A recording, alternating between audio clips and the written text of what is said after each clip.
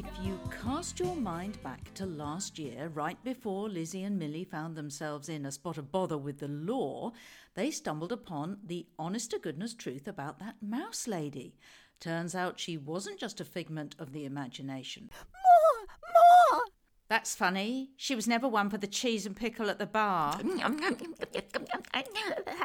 Lottie, bless her heart, had polished off the Dorset and now set her sights on annihilating that poor camembert. Mouse, like Lottie, wasn't in the least bit interested in the vino, not so much as a whiff of that Merlot crossed her whiskers. So then, what happened? The lodge door swung open. In stepped that dorky PCSO. You remember, Mills, the yellow-clad numpty who came knocking right in the middle of Frump's inauguration. How could I forget? Sport my tea. I was just biting into my choc chip cookie, I was. I said, what's going on? He said Lottie was wanted for questioning. It turned out she's been raiding Charlie's cheese shop on the high street. She was on CCTV chucking a brick through the window. That's right, they caught her on camera making off with a load of stinky maggots from Somerset. Oh, honey, you're giving me the heebie-jeebies. My favourite cheese, that. Strong as heck. Talk about a major yuck factor. Millie and I were gobsmacked. Lottie of all people. Yeah, miss, I can do no wrong, moral guardian of the immoral community. We tried to explain about the whiskers and so on, but that officer was having none of it. Well now, hold on just a minute there. You reckon to set your eyes on a gal morphing into a little old mouse? No, not morphing, morph. My.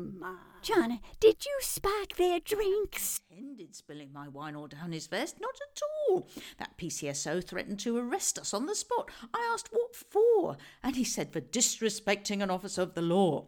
A very serious matter, he said. I says, you ain't no officer of the law. You're just a yellow-clad numpty. Well, that was it. He got straight on the blower, didn't he, Lizzie? It was all so heavy-handed, to be honest. After all, we weren't doing anything wrong. Where's the crime in having a drink with the gravekeeper in the lodge? You're not wrong, Lizzie. Treated us like a pair of criminals. Sorry, no offence. No offence taken, friend.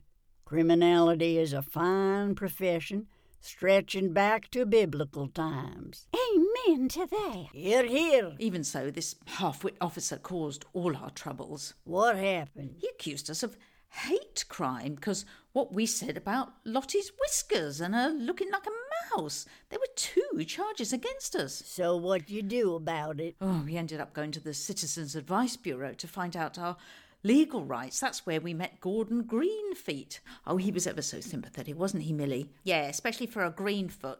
Green feet, Millie, not foot. Feet, foot, what's it matter? As long as he has 2 instead of 4. Well, you never know these days. Which reminds me, Lottie had a protuberance at the back. A tail, I believe. A tail?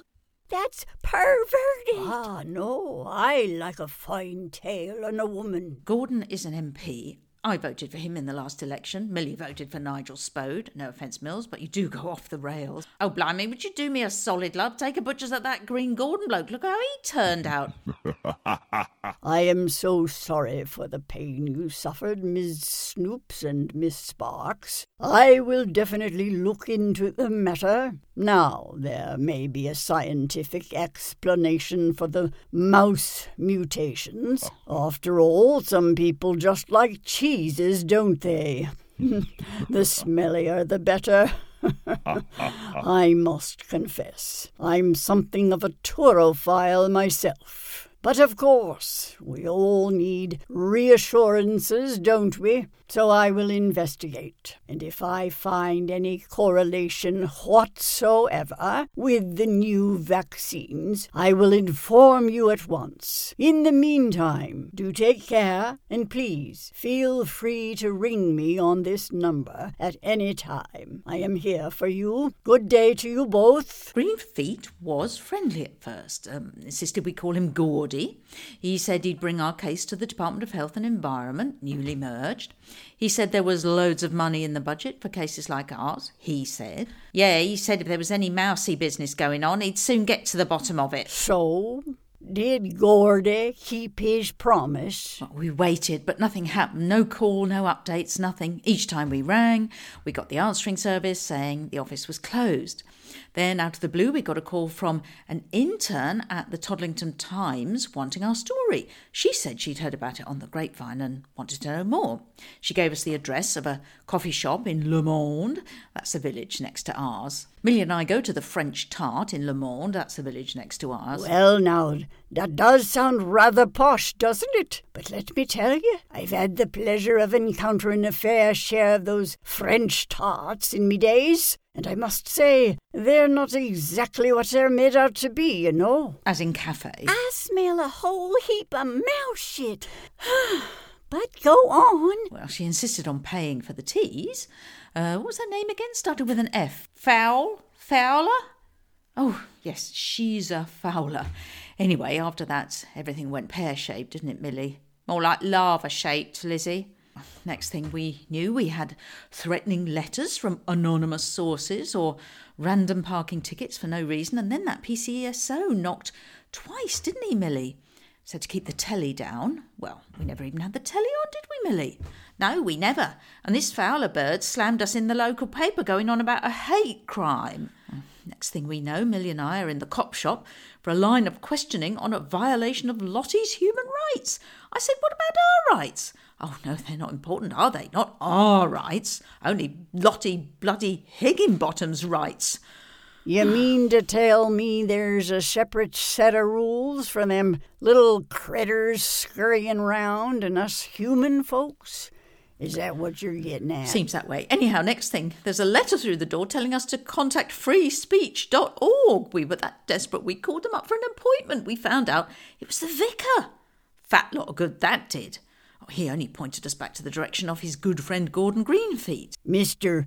Good Causes and whatnot? Yeah, in Greenfoot. We was going around in bloody circles. Feet, Millie, not foot, remember? Well, keep dragging your feet, and you just might find my foot where the sun don't shine. I'll swing for her, Lizzie, I will. So come on now, let's pick up the pace. Sorry, Dolly. Anyway, Greenfoot, Feet, got in touch eventually.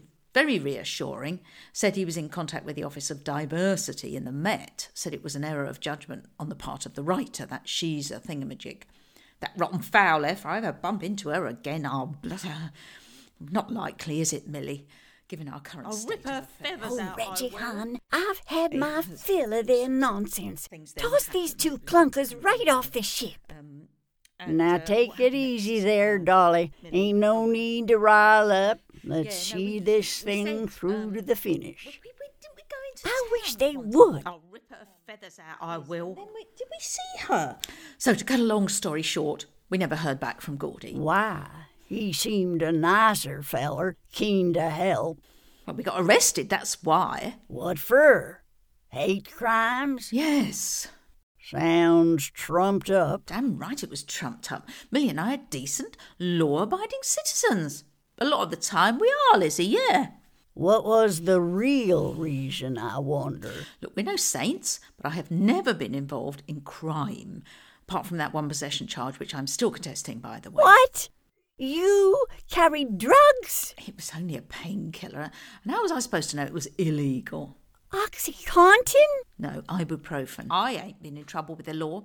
Only once, when that security bloke copped me with a Lady Gaga T-shirt, which I didn't even know I was wearing. A genuine mistake, that was. No. You sorted that one, Mills. Dated for 6 months. Oh. He never, ever paid for a drink over a £5. It's all behind you now, Mills. Yeah, but look what's in front. All right now. I appreciate your sharing your tale with us, ladies. You're giving us a good glimpse into your sordid history. What's that supposed to mean? I've come to making my decision.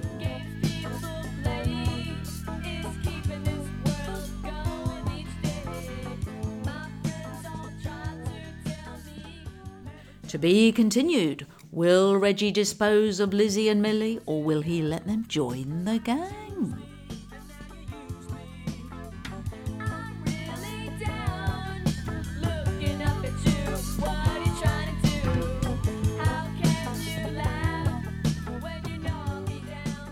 You've been listening to Sarah Lockett as the voices of Lizzie and Millie.